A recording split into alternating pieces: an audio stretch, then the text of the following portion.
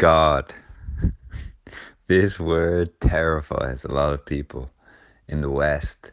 It's certainly a loaded word in Ireland. This word or concept angers, frustrates, and often generates a response of eye rolling when it's mentioned.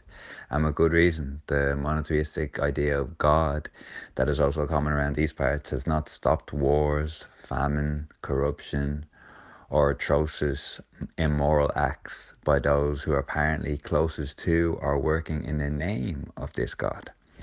Professor of Religion, Science and Society, Feminist and Gender and Sexuality Studies at Wesleyan University, Mary Jane Rubenstein, is keenly aware of this. Her work encourages us to contemplate redefining what God could be and what that could mean for society and how we interact with the world. What if we saw God disentangled from religious dogma and corruption? There's so much in this hour, and I'm guessing if you click play, you're open to hearing a discussion about God that you might not have heard before. So please enjoy and let us know what you think. Mary Jane was sincerely one of my favourite guests, and I've linked more information about her work in the show notes. Thanks for listening. Professor Mary Jane Rubenstein, I'm so happy to have you on the podcast. What's the crack? Oh, well, thank you for asking. I don't know, Jim. It's been a hard year. It's been a strange, difficult year, I think, for everybody. I wouldn't say the crack is 90, but it's like a solid 85. Things are getting a little better here. Stuff is starting to open back up a little bit. I was able to take my little kids out to lunch outside the other day. You know, Lovely. things are coming back a little bit, so it's on the ups. Thanks. Lovely. You know, I've never heard someone use a numeric system for crack other than 90. So I might have to spread that. Might have Exactly. to, yeah. Yeah, That's you lovely. can go up and down from there. Beautiful. So we usually ask our guests to give the listeners a bit about themselves if they're not familiar with your work. So we know it's usually the most difficult question, but could you give it a go? Yes, of course. So I study and teach and write about religion, and particularly the way that religion tends to show up in places that we don't expect it. So recently, in the last 5-10 years, I've been writing about the way that religion shows up in science, especially when science isn't looking for religion and in fact thinks it's totally done with religion and wants to have nothing to do with religion. And when I say science, I mean mainly the big sciences that tell us things like where we came from and where we're going. So astronomy, cosmology, biology, those kinds of sciences. Lovely. And can I ask, how did you fall into this area per se? You know, what? Yeah, I wish it were a more interesting story, but I was just in a college class, class at university, and we read a book by this really cranky Danish author, Soren Kierkegaard. It's a Yes. book called Fear and Trembling that some people have heard about. It's about Abraham and Isaac, that like absolutely terrifying story in the Bible where God tells Abraham to kill his son, and Abraham's like, okay, and goes up to kill his son. Then God's like, wait, no, don't do it. And Abraham's like, well, okay, and then doesn't do it and comes back, right? And this cranky 19th century writer Kierkegaard is like, why don't we take this story more seriously? Like, this is terrifying. This is totally terrifying. Why do we teach this to our kids? We teach it to our kids in these terrible ways where we say things like Abraham loved God so much that he was willing to give up the son, right? And Kierkegaard's like, this is terrible. This is a terrible way to think about this horrifying story. We have to find a way to be horrified by what our religious traditions are telling us. Otherwise, we don't get religion well enough. And that seemed to me so honest and so interesting that all of a sudden it threw me into this place where I couldn't stop studying religion, really. That's fascinating, because I guess a lot of people, when they hear that you're where someone is very interested in religion, maybe the assumption is that they are a strong member of a certain religion, or they grew up believing a certain faith and they wanted to kind of double down per se, or really Right. like get into it. But Right. what I like from the content, from what I've seen from you, is that you are looking at it from such a widened point of view. You really are. You're not trying to say, oh, there definitely is a God, there definitely isn't a God. Right. But how about we reflect on what our interpretation of God means? Mm-hmm. Mm-hmm. How did how did how did it How go did that there? come about? Yeah, Yeah. yeah. Well, so I had this. So I grew up a whole bunch of different things. I grew up. I was baptized Catholic. I also grew up Jewish. My mom became Protestant after she had a few too many divorces. So like we grew up a lot. And then my stepfather was a yoga teacher, so we did a lot of yoga practice. So like I grew up with a whole bunch of stuff, right? Okay. So the idea that one of these paths would be right and the others would be wrong just never made any sense to me, because it meant, demonizing or sending to hell vast proportions of my family. And it just didn't, I Yeah, didn't, yeah. well, it just didn't make any sense at all. And I remember at once asking my dad, I was very little, like, who's right? Are you right? Is mom right? Is my yoga teacher stepfather right? And he was like, well, we could all be right. And I found that really stuck with me. And it's kind of the way that I've tried to go forward, is that, as you were saying, right, the question about does God exist, does not God, did God not exist? People have asked this question for a very long time. I mean, very smart people much smarter than I am, have asked this question for a very long time and have tried to prove it mathematically, have tried to prove it logically, have tried to prove it rhetorically, experientially, right? Um, I have this sense that if it were possible to answer that question, does God exist? Does not, like, somebody would have done it by now, Yeah. right? Like this would have been, so it's not a worthwhile question. So then the question for me becomes, who cares one way or the other, right? If God does exist, if we imagine that God does exist, what does this open up? If we imagine God doesn't exist, what does this open up? Like, what do we want to accomplish out in the world? What kind of communities do we want to create? And given that, what kinds of stories can we tell ourselves that are going to help us build the kind of world we want to Hmm. I I really appreciate what you said in a previous interview as well about how if we don't take up this task, right? live? If we don't say, hey guys, what does this mean? What does this following this God mean, or what does it? What are the values that are they showing? And then we go down the route of going, well, there's just no God. Mm-hmm. Then we are kind of leaving the lane open Mm-hmm. for whoever has defined God to for that to maintain and for those values to persevere. Right. And I thought that was interesting because obviously I'm sure you've come across a lot of like stern, angry atheists, or maybe not angry, just stern, and they'll say, yeah, there's just no God because I saw this God and it was nonsense, so I don't want to take Right. part. Right. Yeah, Uh, this is so. I mean, if you, yeah, I'm happy to talk a little bit about this. So yeah, the traditional monotheistic concept of God includes a whole bunch of baggage, and that yeah. so the traditional concept of God, the traditional monotheistic concept of God, um, is of a single, all powerful, all knowing, sometimes benevolent, sometimes not, depending on whom you ask, uh, creator, sustainer, um, life giver, that is totally disembodied, completely inaccessible, completely beyond our experience, and yet somehow still humanoid and somehow kind of male. Right, like even though Mm, God's supposed to transcend everything, we're like it's still like when you wake somebody up in the middle of the night and you're like, what does God look like? It's like, an old dude, an old white dude with a beard, right? It's like yeah, yeah, this is yeah. the idea that we have, but except he's really powerful, and except he is all knowing, and except so all of that is kind of bundled into the traditional theistic concept of God.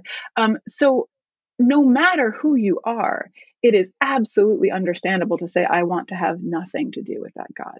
If you are a Mm, feminist, it's totally understandable to say, I want to have nothing to do with that God. If you're black or brown, it's totally understandable to say, want nothing to do with that. If you're a pacifist, if you're, right, there are all kinds of reasons not to want to believe in this God. If you're anti imperialist, if you're, right, given the kinds of things that this God has been bound up with. The thing that I worry about is that if we get into the situation where the theists are saying our all powerful God does exist, and the atheists are saying your all powerful God does not exist, then, as you're saying, we are abandoning the category of God to the definition of those right wing folks who want to call God all powerful, right? Even if you're an atheist and you're saying that all powerful God doesn't exist, you're still admitting that if God were to exist, what God would be a disembodied, very powerful male humanoid thing, mm-hmm, right? mm-hmm. So, because that feels like a kind of dead end battle, what I've tried to start asking instead is like, are there other ways to think about God or divinity or gods, right? Or like, or the sacred? Are there other ways? And of course, there are other ways. There are tons of other ways. There are other ways Mm. beyond the monotheisms. There are even other ways within the monotheisms for with all sorts of thinkers and people who got like burned over this over centuries for thinking in this way. There are Yeah. all other kinds of ways to think about divinity, and I want to ask whether any of those would be more productive ways to talk about God In terms of how it could benefit us collectively. in terms of how it could benefit us collectively, right? Emotionally, mentally, spiritually, but also how it might benefit the earth. Mm. The earth that we're given.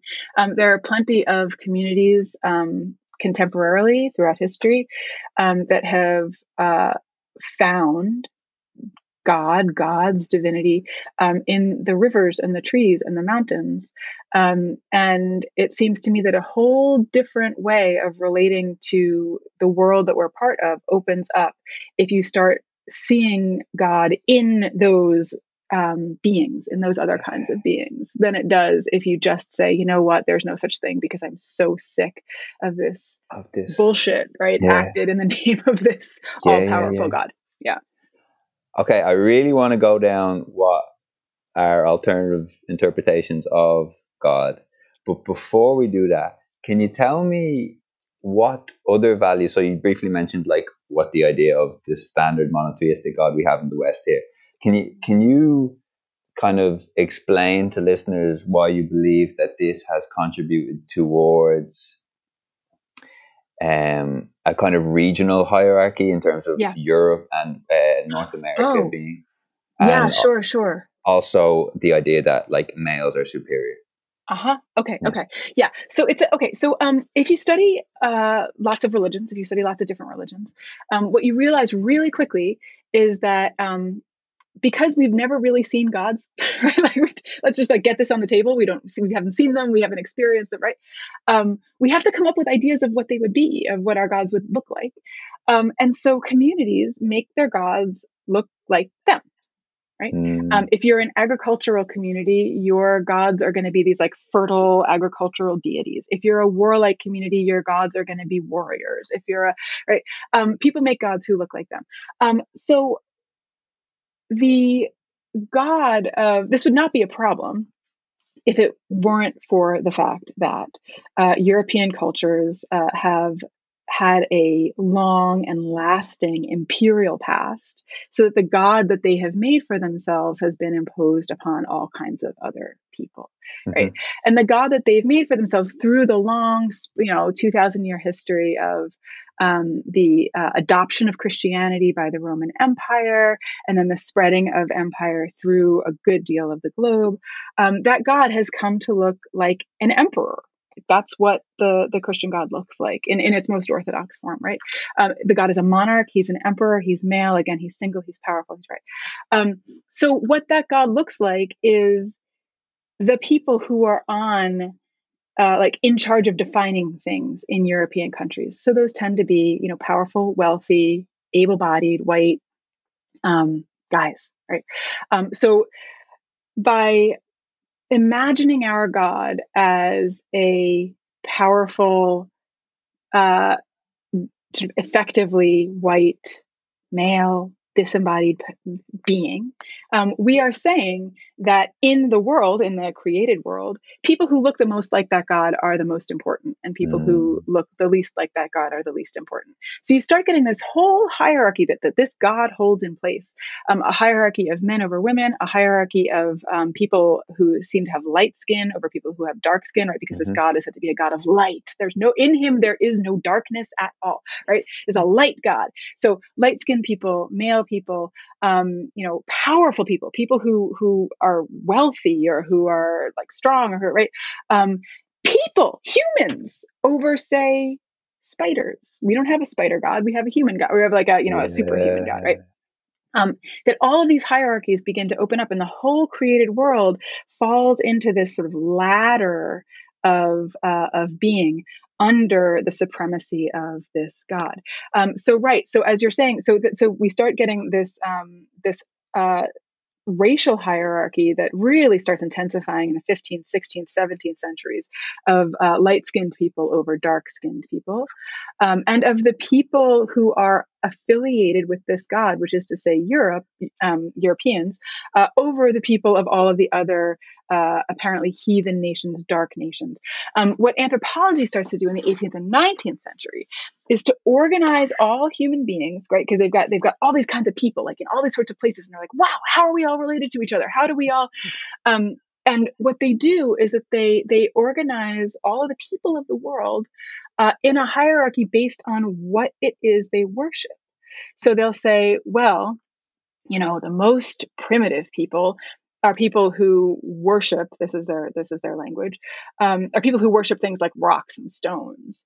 And Uh-huh. then the slightly more advanced people worship like vegetables and animals. And then Uh-huh. if you're more advanced than that, you have many gods. And then if you're really then you have one god, right? So all of humanity gets organized based on what it worships, from the so-called like pagans and heathens and animists, through the polytheists, through the monotheists, and then suddenly the entire world is kind of gathered in a hierarchy under Europe. Does that answer the question that you were asking? It does.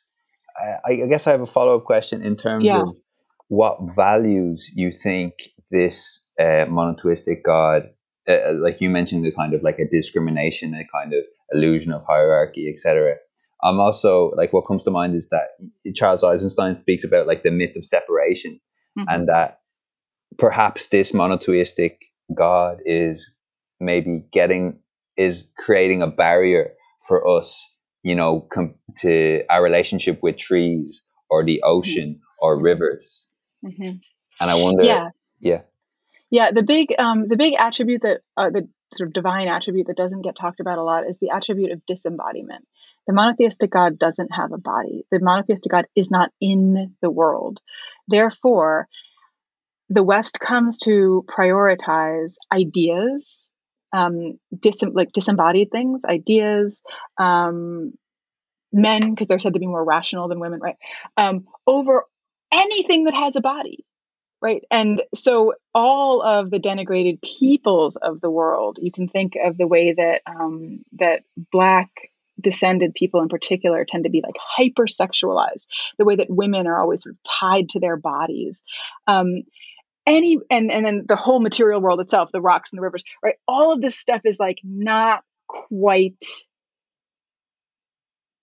true, not quite real, not quite good enough, right? Not quite aligned with divinity, right? Divinity, because again, divinity is so it's that move of disembodying God denigrates anything that like, can't get away from its body, that can't get away from its embodiment. Mm, that's yeah. It's difficult to why I think this is so important, and why I really wanted you on podcasting for listeners to hear this is because I don't think we have to this extent really considered the implications of what this God could the implications of what this God could mean for how we interact with the world, Mm-hmm. and that it could literally change how we go to a forest, or for Yeah, instance if we might litter, or any sort of pollution in rivers or oceans.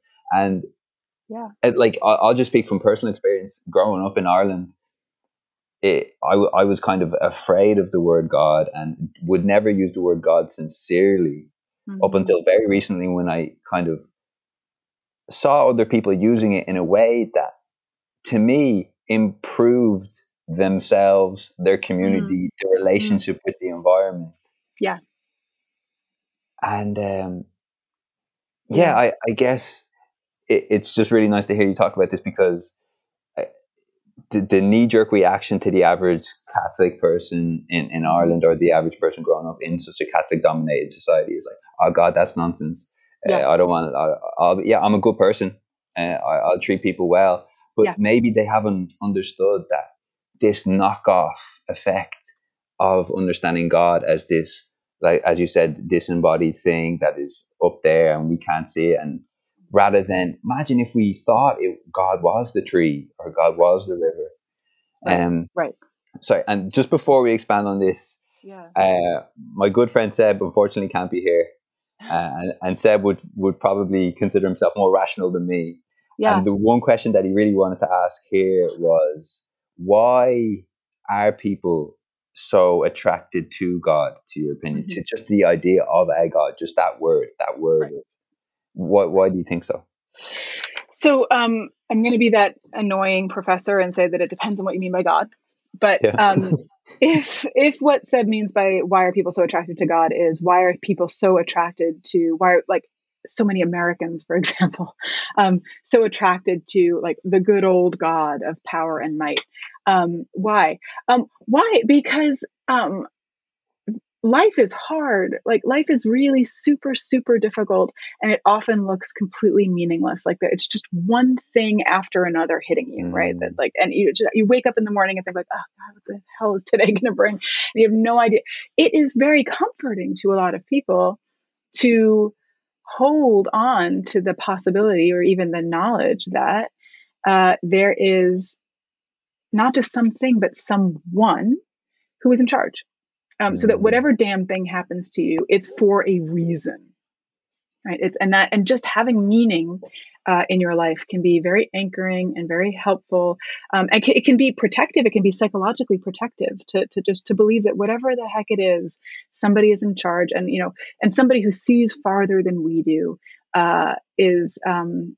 It's like a longing for a really good parent, the kind of parent that most mm, people, that almost everybody doesn't have. mm, A longing for somebody who's going to pick you up when you fall, somebody who's going to kiss the tears away, and somebody who's going to say, "I know this hurts a lot right now, but I swear to you, it's good for you." The way I did yesterday, I took my 16-month-old to get his checkup, and he had 2 vaccinations that he had to get, and um, it was heartbreaking to me that I couldn't get through to him that what was about to happen was going to hurt him. And I was saying to him, like, mm, this is, as a little guy, this is going to hurt. And he's just like giggling at me and laughing. And I was like, damn it.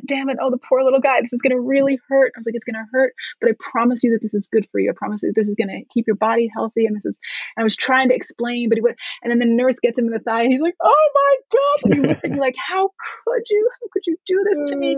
And then I was able to pick him up and assure him that I was in charge, that his body was okay. And that this horrible thing that was happening to him was happening for a reason. Think of this in like a really big, like ratchet it out to the level of the universe, ratchet it out to the level of like wars and disease and famine, right? It is super attractive to a lot of people to be able to believe in a big dad, right? Who can assure you that that's all happening for a reason. So that's I think the attraction to that particular kind of God. That's where this comes from. That's where that God comes from. Um, so again, there are a lot of reasons to want to have nothing to do with that particular God. Not least of which because that God doesn't really show up that way, right? That God didn't rescue the Jews from Auschwitz. That God doesn't rescue, Black folks from being shot down by the police in the U.S. That God isn't rescuing Palestinians. That God isn't right. So it's hard for a lot of people to believe in that kind of God. And again, I think it's very compelling to want to just abandon God talk entirely. But here's the thing: at just the level of language is super powerful. It's not necessarily like it doesn't reflect anything in particular about that's necessary about the world, but it's very powerful. It language speaks to us at levels that sort of short circuit a lot of our understanding.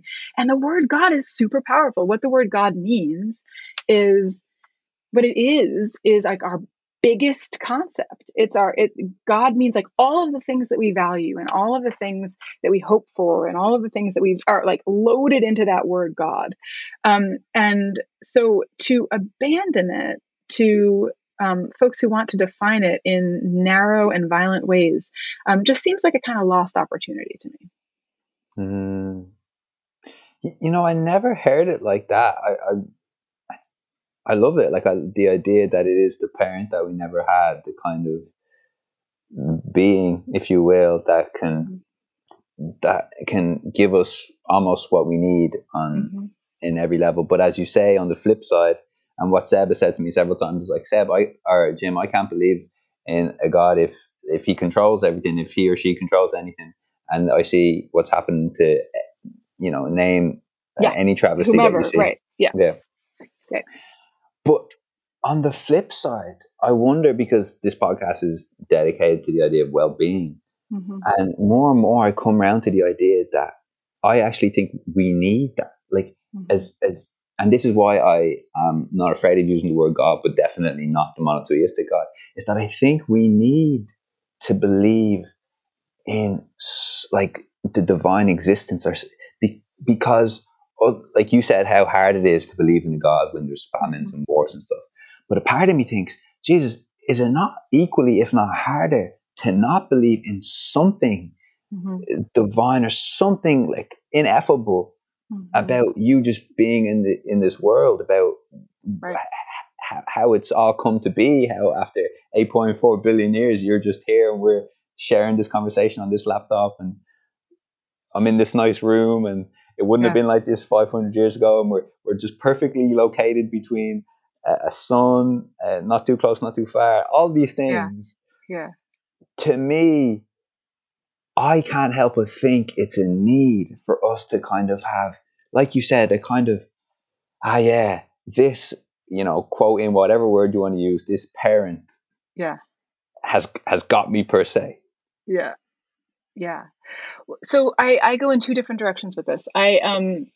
As you probably know, if you embark on like an Alcoholics Anonymous program or a Narcotics Anonymous program or some kind of mental behavioral health program, they will almost always tell you have to find a higher power, and this is often Mm-hmm. really hard for people. They're like, how, where, where am I going to? Mm-hmm. Especially for people who've been um, treated terribly by clergy, or who've been treated terribly by the church, or by their parents in relation to the church, or something like that. Like, how am I going to find this higher power? But as you're saying, these recovery programs are really firm on this. They're like, I don't care what it is. I don't care if it is, the arms of the galaxy that is your higher power. Like, I don't, if it's the force of natural selection, something that you can hold on to, that can like anchor you, as you're saying, in this kind of cosmic story of which you're a part. It doesn't have to Mm. be personal. It doesn't have to be, but it can be something. So there's that on that like big cosmic scale. Um, on the on a more microscopic scale, philosophers, theologians have known for a really long time that it's really hard to make yourself believe in anything. It's super Mm. hard. It's Mm-hmm. really like, how do Mm-hmm. you just lift yourself up by your heartstrings or something? Like, it's really difficult to make yourself believe in something. So the way that I tend to think about it is uh, to I like to kind of sidestep the question of belief a little bit and talk instead about practice and relationship. And so I don't know that I can talk about any kind of divinity that I believe in. But I can definitely talk about what it feels like to walk through a forest, or just walk to work, or walk through a city, or right, and try to relate to the beings in front of me as though they are in some sense divine. Like, right. And Mm. you just relate to them, relate to that tree outside the window as though that's divine. You can Mm-hmm. talk to it. There's nothing wrong with talking to trees, right? Nothing wrong with talking to plants. People who raise plants know this all the time. It's actually very good for them. It's good for you. It calms you down, right? It makes people think you're an absolute lunatic. You can talk to the tree. You can hug the tree. You can write. You can speak to the tree. So there's like a practice of treating as many beings as possible as though they were sacred. That gradually allows you to see like sacredness in more places in the world. And I think that that's a really good practice. I think it's not only good Mm. for our own mental health. I think it's good for our communal health. I think it's, as you're suggesting, good for ecological health, to try to like Mm-hmm. expand the boundaries of where you can see something sacred. Now, if the concept of God, or the sacred or the divine has done so much damage to you that you just can't, then like let it go. I think like Yeah. let it go. Be an atheist. Have a great time. It's just that there may be some of us who are letting that kind of language and that kind of feeling go unnecessarily, and Mm. it may do a lot of really helpful work for some of us. Absolutely. I know I've tried that practice a little bit that you're talking about when Mm-hmm. I'm having a difficult conversation with someone, or I'm in a conversation that I'm not particularly enjoying, and they're talking about this thing, and I kind of want to get out of it. And if I can ever remind myself, like, this person could Mm-hmm. be a manifestation of something divine, That's and right. then all of a sudden, it's almost like there's a different lens. Yeah. All of a sudden, this person's like faults to me Right. are not so much faults anymore. I'm just going, I have faults as well. Yeah. This is That's just right. this is just a person out here trying to do it, you know. Yeah. And Yeah. uh, And that usually also, when you come at so I've been talking about the example of relating to trees and rivers and things, but when you're talking about relating to other people and like trying to find what it is that is lovable about that person and trying to mhm, find right, um, when that changes in you, usually the other person feels that, and so it's like, yeah, oh, okay, this person is coming at me with love, and then usually yeah, the situation de-escalates a little bit, which is helpful, which is helpful. yeah, big time, big time. I mean, but it's a very very hard practice, Hmm. Yeah, very hard practice. yeah, Um, so I wanted to bring up the idea. Nietzsche yeah. famously said that God is dead. Yes. However, there are many people who would argue that consumerism, competition, and even science have replaced God in certain respects. Hmm. For you, what is? I mean, obviously, there's different categories. It depends on the region and stuff. But an overarching, say, for you to say in the States, what do you think is the closest thing to a God? As in, what are people following? Like, what are people really following religiously, but doesn't have the connotations of a certain Yeah. religion? Yeah. Yeah. Let me start with the straightforward answer to that question, then I'll go back to Nietzsche. Okay. Straightforward answer to that question is I think it's money. I think it's money. That's Okay. I don't usually give answers that are that straightforward, but I think for the most part, Yeah. our globalized Euro-American culture prioritizes profit above kind of everything else, and material Hmm. well-being, like financial well-being above Hmm. anything. Now there are individual exceptions to this. There are some scientists who I would say think about sort of have knowledge in that God position, right? They Hmm. just really want knowledge above all. Um, uh, there there are other individuals, right, and even some communities who have other things in this. I think some environmentalists actually put the earth in that God position. I would say Extinction Rebellion does, for example. Hmm. Hmm. Um, but in terms of if we're talking about a big broad stroke about the system that we all have to participate in, it's money. It's absolutely money. But what so when Nietzsche said God is dead, what he said when he translated it for the rest of us, he said, what I mean is the highest values are devaluing themselves. The things that we used to value most, we do not value anymore. Hmm. So he said, we're going to have to come up with other values instead. And what I think really filled that God vacuum very quickly was a kind of imperialism that gave way to capitalism. That Yeah. capitalism kind of rode the heels of imperialism, and now it's profit. But yeah, I mean, in that God is dead business with Nietzsche, he thought it was a profoundly liberating realization to see that the old God, and he's talking the same old God he's talking about, the same God we're talking about, right? That Yeah. God is becoming harder and harder to believe in. Hmm. Um, it's scary, it's terrifying, it's a kind of difficult freedom. But he said, therefore, like, let's make our own gods. Let's figure out what we Yeah. value and value it, and see how that goes. And the thing that was, the spirit. There's a spirit of experimentation in Nietzsche, where you can live in particular ways. You can live in devotion to particular things, and like see how that goes for you. And if it doesn't work, ditch it. Do something Yeah. else. Yeah. Like Yeah. let it Yeah. go. Yeah. Because what we don't have to believe in anymore, now that this God is dead, is the idea of a single truth that is out there somewhere that we have to find. There are all sorts of truths, right? And so the measure of truth isn't whether it is true, whether it is the only truth. The measure of truth is whether it works well for the purposes that you need it, right? Mm. Does it work well for these particular scientific purposes, for these technological purposes, for these ethical purposes? Like those are the measures of truth for a Nietzschean kind of thinker. What you mentioned about so like money, capitalism, neoliberalism almost Mm-hmm. taking over as the god reminds me of I mentioned this guy very often on the podcast, Dr. Gabor Mate. I don't know if you're familiar.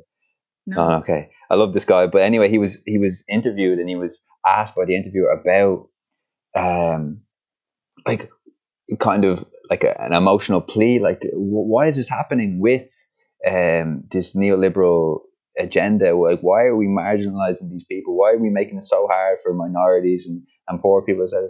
And then he just replied, he goes, well, you wouldn't treat these people like you're treating them if you believed that they had a soul.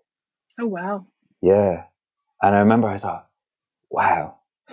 And now that we're speaking about this, I can almost pinpoint that time to me thinking, wow, if I just considered that everyone had a soul, like there was just some sacredness in everyone, Mm-hmm. what would that mean? You know? And then inevitably you're treating these people so much differently because you're thinking, Jesus, this is something more precious than just a body. It's not just there's something there. And I'm totally with you. I never want to come across as someone who says, oh, yeah, no, this is the way. Hey, guys, this is the way. I'm just saying, for me personally, being able to treat people as if that, well, I mean, I forget it sometimes for sure, but being able to think that, or to think that the tree and the river is somewhat sacred, all of a sudden you're shifting your approach to it. You're shifting your approach to yourself as well. That's right. That's right. And I do think it could heal a lot of the issues that we have societally, even with like self love and communal aspects of being able to relate to people. Mm-hmm. Just like regardless of this person's like ethnicity or race or what football team they like, if they have a Right. soul, if they have a soul, and I think I have a soul. What are we really arguing over? Mm-hmm. Mm-hmm. But I mean, thank you for bringing that. Like, the true conversations, it kind of just pops Yep. up in my head. But now this makes a lot more sense for me. Yeah. And you find these things coming together for yourself. Yeah, I Yeah. appreciate this. um, Anytime. you mentioned before how divinity does not have to mean omnipotence, like an unlimited perfect power. Right. And I remember you said in an interview, like just look how nature functions.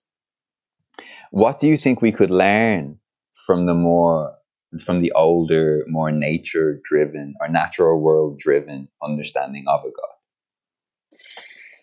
Yeah. I think what we can learn from a lot of communities that anthropologists call animist. Yeah, Um, yeah. and the idea of animism is that the stuff that the West thinks is inanimate is not, and in fact is not just animate, not just does stuff, but is a person. Again, I think that we can learn how to. I love you were talking about as if we can learn how to relate to the more than human world as if um, everything around us we're persons, we're people. Right? Mm. It doesn't mean we have to believe that they are. We can Mm-hmm. just learn to relate as if they were Mm-hmm. people, and then see what kinds of decisions we would make. And now this doesn't.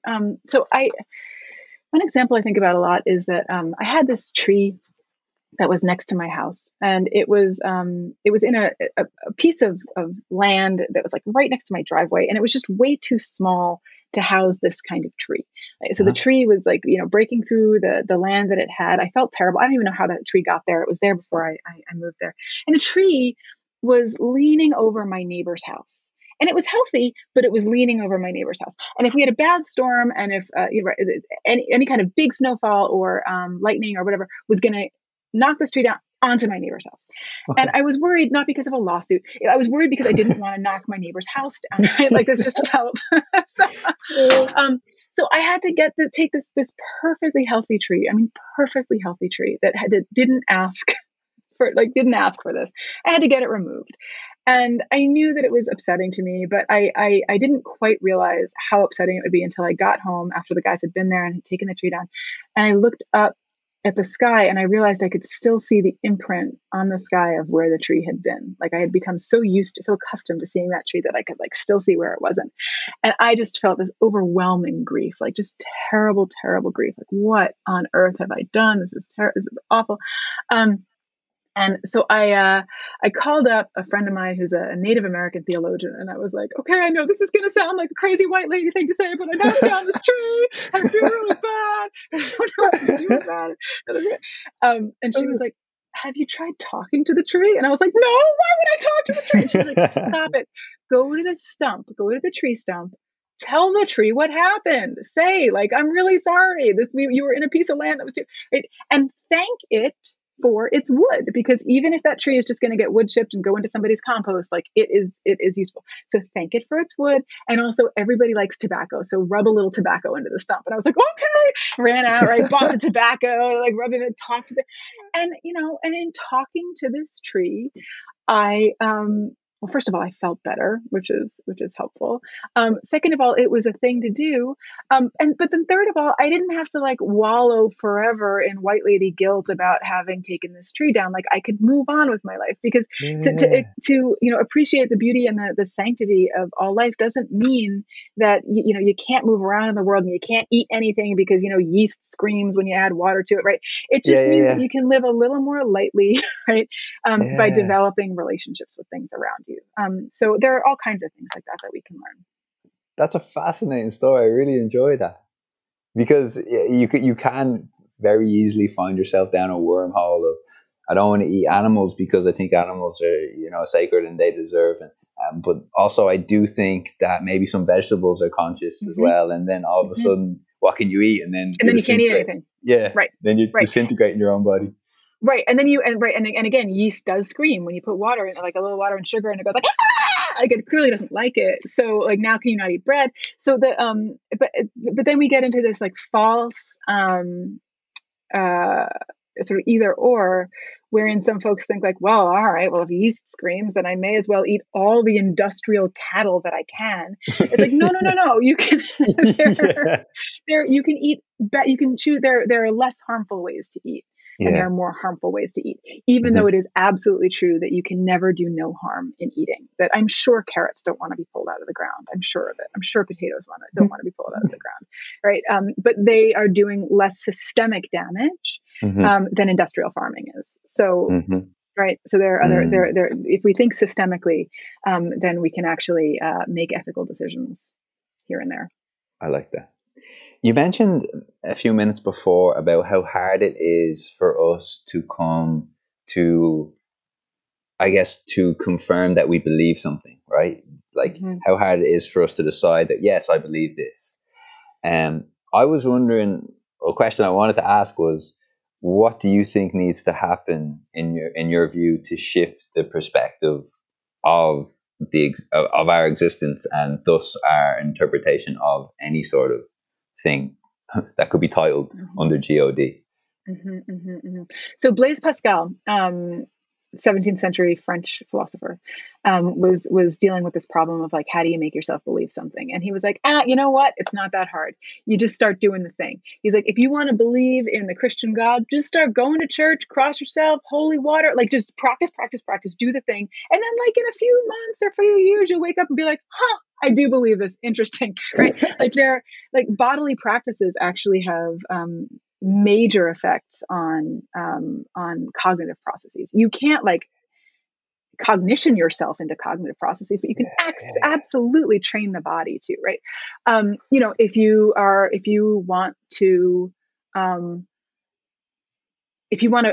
you for one reason or another want to be vegan, it's very hard to just like make yourself believe that eating meat is bad. Just stop eating it for a while, and after a while you'll be like, oh, that's disgusting, and then you'll think it's bad, right? So like the practice, it actually informs the belief.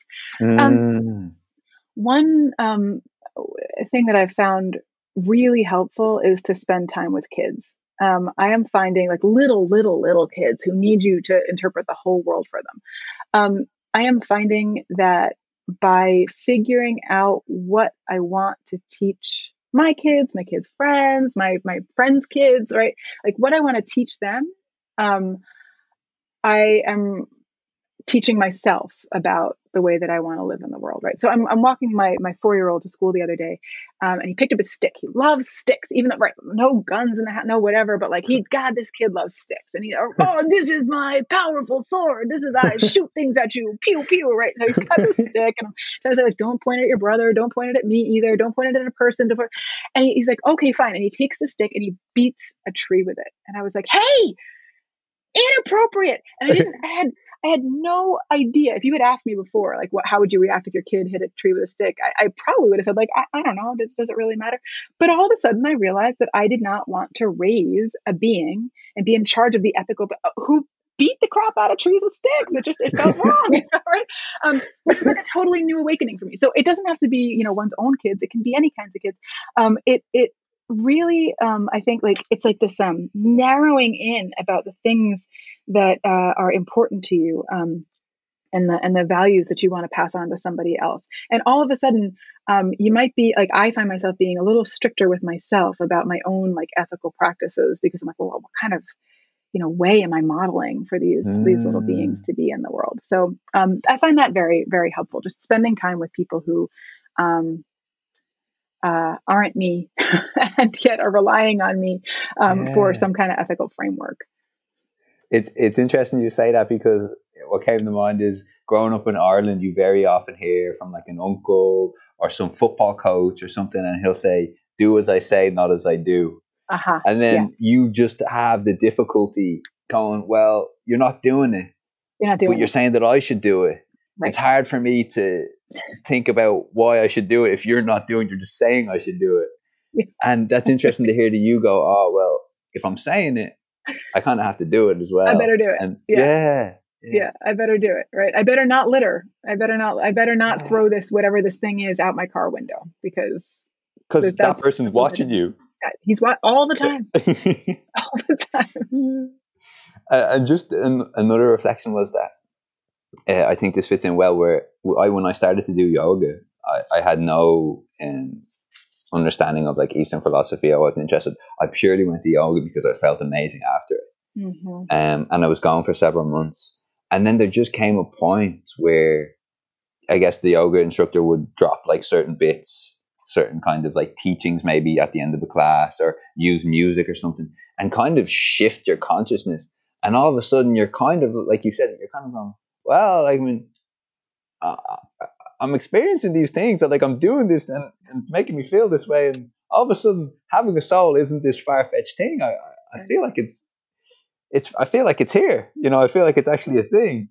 Yeah. And I, I, sometimes my mind goes like, well, what could we collectively do to facilitate certain experiences? Because you don't want, like, again, this could never happen, but like a thought experiment of, well, what could we do to facilitate experiences for people, to make them go like, wow, like, being Mm-hmm. alive is amazing, and like this person is divine, and these trees and this forest and this rivers, and Mm-hmm. wow, we really need to shift things. And I guess there's a growing interest in psychedelics, and there's a growing interest in yoga and meditation and some Eastern practices. And the thing that comes next, I guess, was, do you see these um, psychedelics, the Eastern practices, other practices that I'm forgetting now? Do you see these as a manifestation of the need for people to to kind of touch that idea of the divine? Mm. Like, it's unconscious. They just say, "Hey, I just want to experience something." But is it like something ingrained in us? Do you think that, we need to feel like we need to have that experience?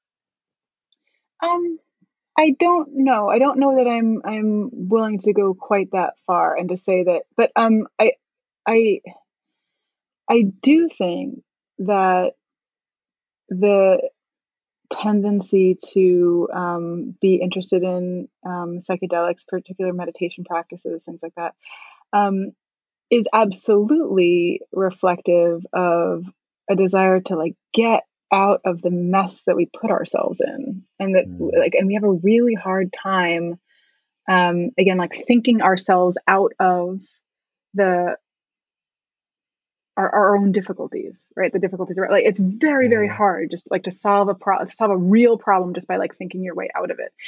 And what I think, what absolutely the yoga tradition knows, is that you've got to calm the body down if you want to change the mind. Like that. So there are all these limbs of yoga, right? There are 8 limbs of yoga. The first one is that whole series of postures. Like that's just one. The one, like, you get to the point where you can like levitate upside down and whatever, like you are still at stage 1.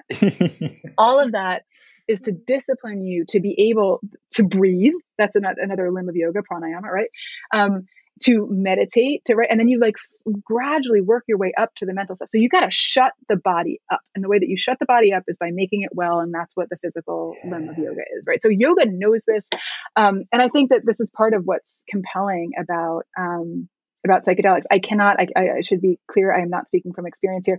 I am a terrible, a terrible partaker in drug culture. I'm not good at it. I'm just like a demonstrated failure at it. But it seems to me, but like what, except caffeine is a great drug. What drugs do for us is that they like override our like cognitive habits, and they get to the somatic level. They get to the bodily level, and they calm you the hell down, or they rev you the hell up, or they do whatever it is, right? So they like get us out of ourselves. And certainly this is a very similar kind of discipline to what a lot of people talk about when they talk about religious practice, right? A lot of people who do go to traditional churches will say, like, I go there because I can get out of my head. Because, you know, in the words of like, even if there's particularly like high liturgical churches, in the words of this liturgy, which I have heard every day since I was 3 years old, I can like get out of myself. And then this, you know, beautiful music that's soaring to the rafters, like I can just, so I hesitate to say that all of this is like a subset of religion, but I think that religion and like psychedelic practice and meditation, all right, they're all aiming for very similar things, which is to say, a bodily discipline that like short circuits and rewires some of the stuff that's going on with our minds and our emotions.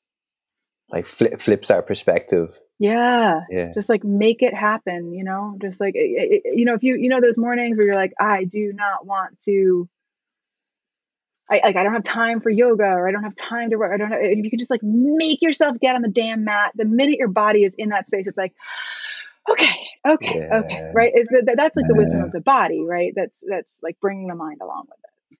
Big time. For listeners who maybe have never heard of pantheism, I was wondering, could you give like maybe a quasi quick Yeah, definition, I can give a super quick definition, and whether or not you think it will expand, yeah. increase? Yeah. Cool. So pantheism is it's a word that means all God. It's a position that Western philosophy has been scared of for a really long time. The idea basically is that the universe itself is God. That when we say the word God, what we mean is the material and spiritual and mental universe around us.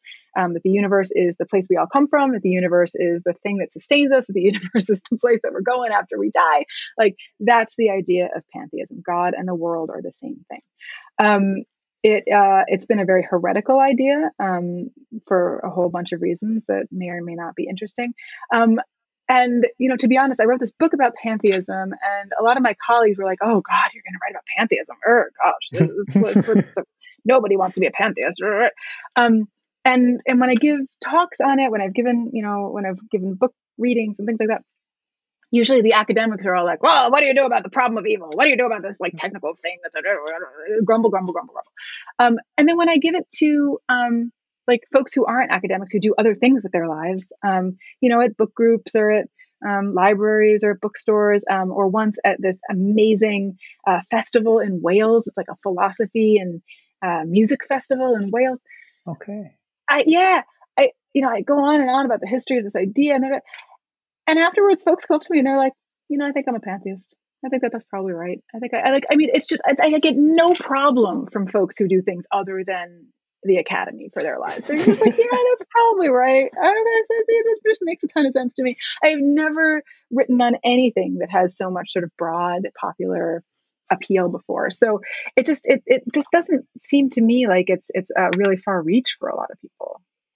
But I mean, this may be wrong. It's just maybe the people I've come into contact with. But. It definitely resonates more with me. But the question that I have to ask to follow up here is why do you think it resonates less with academics or with like intellectuals, probably people who spend a lot of time thinking? Yeah, because academics often mistake uh, theoretical problems for actual problems. You know, and they get wedded to particular ways of thinking about things. And I just there's a way of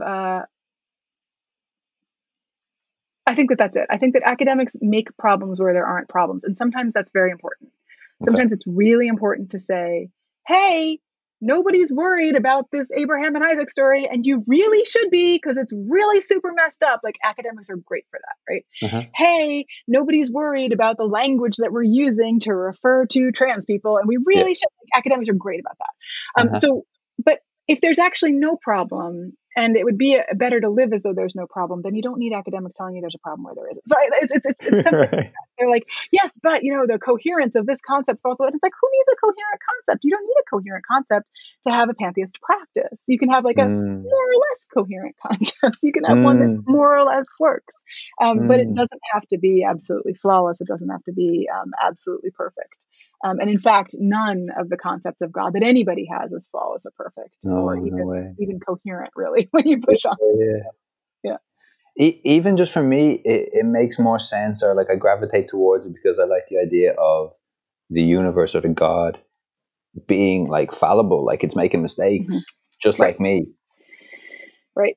And if you listen to the creation stories of like the Cheyenne people of North America, or the Cherokee people of North America, or the folks of the Northern Territory of Australia, and you ask if there are some stories that they can't tell, that they won't tell, but stories that are available to non-Indigenous people about how the world came into being involve all sorts of totally fallible actors. It's like, oh well, this turtle did what the turtle could, and then needed some help from the squirrel, who then needed some help from this, like, and that makes much more sense as an account of the way that the world went to be. Like, some things worked out okay and some things didn't very much work out okay. The rabbits, bunny rabbits, do you know that they die because they can't cough up hairballs?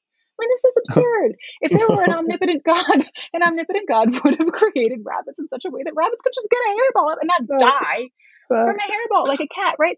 But like, that's just clearly the forces of creation in the universe are not omnipotent. Like, clearly they're not. They do a lot of stuff really well, and they do a lot of stuff in kind of flawed ways that could be better too. So that seems a more compelling set of stories to me. Big time. Even like I'll admit that maybe 4 weeks ago I kind of went down a little rut, because I'm working in a homeless hostel, and I was kind of like really confronted with the problem of homelessness in Dublin, and how it's not looking like it's going to get any better, and actually based on the attitudes and what's being said, it's probably going to get worse. And then I'm just thinking, well, what about this disconnection between the population that think they have the problem, but really people who are actually really homeless? And then my mind's going spiral. And then I kind of came back, all the way back. And I had to go, like, what gave me a bit of peace was, listen, even a few billion years ago, there's always been like comets knocking about, hitting other stars, hitting other planets. Like, it's not like there was a time where it was all rosy. Right. And I think that I have to remind myself that consistently, because we look at the news and we see flaws, we see conflicts, we see wars, we see corruption, we see it all. And of course it is terrible and we need to work on these things. But it's also nice to remember, right, there never was a time. Like, when you hear anyone saying, oh yeah, do you remember when it was better back then? Well, was it? Right. Yeah. Well, I mean, it's very easy for me to say, like, was it? I wouldn't have been able to have this job. I wouldn't have been able. Right? There are all sorts of things that there's never been really great time to be alive. They're really great. And I think that that's important. I think it's really important. So, Teresa of Avila, one of the last mystics, one of the last great mystics of Catholicism, would say to her nuns, because it's hard to be a nun. Like, can you imagine you're cloistered, like you're in your, talk about being like stuck in your own head. And she would say to her nuns, listen, if you are feeling really awful and like nobody loves you, and like, I need you to remember that Jesus Christ came into the world for you, lived, taught, did miracles for you, Jim, nun, Jim the little nun, like, right, and died for you, and did all this for you, and loves you more than any human being could possibly love you, and loves you so. And you remember that when you're feeling terrible, and when you're feeling like you're pretty awesome, and like everything is going pretty well in the world, and that nothing really needs to be changed, I want you to remember that you killed Jesus Christ. Right. So like there's always supposed to be this back and forth. So I think that it is really important when we're feeling like so distraught that we can't really get out of bed because of, especially those of us like you who work in the public sector and with folks who are disadvantaged. It's really, really hard to keep your head above the water. I think that kind of view, that like cosmic view, is really important, just to remind yourself that like there is a broader context within which all of this doesn't make sense, but at least it assures us of the possibility of other ways to go, or like of a future or something, right? But then I think it's also really important when we're all going around our lives and being like, you know what, things are getting better, things are okay, to remember like, no, actually, there are a ton of suffering people. And we have to advocate for something like really straightforward. When you ask, like, how can we bring more people into this kind of awareness of, the connection of things and the sacredness of things, a universal basic income would really help, right?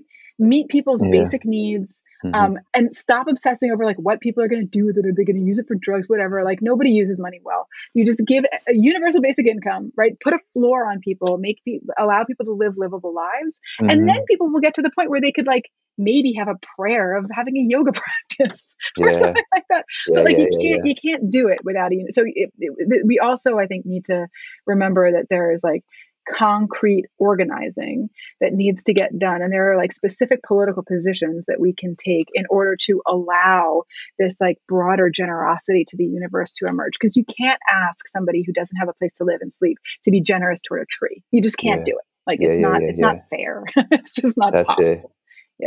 That's it. And I guess, like, to me, we had a Professor Guy Standing on before, who writes extensively about universal basic income. And I often think of it and I just think, well, in my head, we can't reach a universal basic income unless we have a kind of pretty broad universal feeling amongst a community, amongst a country, because as you said, you're always going to, well, what are they going to do with that money? And, is that really worth it? Do they really deserve it? And that's why I keep on coming back to going, well, if people could, like, if the average person would say, well, that person is some sort of a divine character, and they're just here on this world, just like me, trying to make it, and that's what I hope, because a part of me thinks, well, you can't expect the politicians who are thriving under a kind of divisive atmosphere to go, okay, I'm going to do something right now that goes very contrary to what's been happening over the last 50, 60, 70 years. Yeah. Yeah, and there's our mind-body problem, right? Does the mind have to come around before you can do the thing, or do you do the thing and my sense is that if we could just do the thing, our minds would come around, right? If we could just get to, for example, universal basic income, universal health care for the U.S., which we do not have, which is absurd. No. Then your average Joe who tends to be racist and horrible would be like, oh, you know what? There's no problem anymore, right? So you could do the thing that the minds would come around. But you're right; it's hard to get buy-in. It's hard to get bills passed. It's hard to get all sorts of things. Listen, you've been incredibly friendly with your time. Just before we go, I wanted to ask you about a recent article you wrote about the kind of billionaire obsession with Bezos and with Musk, and with Mars. Yes. And I'd love for you to just give a little bit of a snippet for the listeners to how you see this kind of fitting into our collective understanding of God, or Okay. yeah. Yeah. So this is part of what I was thinking about when I answered very straightforwardly that I think that the contemporary God is money. Okay. The both Elon Musk and Jeff Bezos are smart enough to understand that we can't go on this way forever. Like we can't live this way forever. Musk tends to tell these sort of disaster stories about like an asteroid might hit us, or you know, AI might destroy us, or something like that. Like the robots are going to come and kill us, or but like so there's some kind of end point, right? Mm-hmm. And therefore he wants to get us off the planet and get us to Mars. Jeff Bezos is a little more he's a little more nuanced than this, and he says, you know, we're just using too much energy. We're exploiting natural resources to such an extent that and you know, and our population is growing to such an extent that it's just not sustainable, right? Um, so what's the answer? Is the answer like, okay, live more gently on the earth, use less power, plant a lot of trees? No, the answer is, oh, okay, we're going to set up colonies on the moon and in between the earth and the moon, and we're going to like set up these rotating spheres that are, because neither of them can imagine an end to capitalism. Neither of them can imagine an end to so-called growth, to profit. So they have to actually leave the earth, right? Having reached the limits of the earth, they have to leave the earth in order to keep pursuing like the untrammeled exploitation of resources. We're going to mine asteroids, for example, right? And the growth of profit and the you know, the explosion of the human population. This is a really good indication for me of the divine status of money, because it is unimaginable, right, that we might live in some other way, in some way that values something other than profit. Mm. I don't know if that answers the question that you were No, asking. absolutely.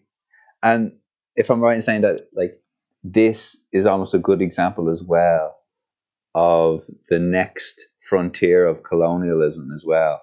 Kind of us going, well, we can go into Mars, so we're going to go into Mars. You Yeah, know. and this is what absolutely what drew me to the story, was realizing like we're just going to do this again, like again, you know, like after all the things that we've learned about the violence of colonialism, the violence of exploitation, the way that we've absolutely systemically destroyed the earth and most of its peoples and most of its creatures and almost half of its sea life. Like we're just going to do this somewhere else, on Mars or like on Titan or something like that. This is just absolutely unbearable to me. And the answer that comes back is, oh, no, no, no, it's okay this time because there are no people there, right? It's Yeah. okay this time. Like we're allowed to, you know, pillage the universe because there are no people there. And it's at that point that I think we need to start listening to the stories of people who value beings other than people, right? And Yeah. who even value so-called lifeless rocks, and who do not see resources as resources, who don't think Yeah. of ore as, you know, something just to be endlessly exploited for human benefit. Yeah. Yeah, Let's hope. let's hope. Let's hope. To end on a more positive note, we can you tell us how you look after your mental health?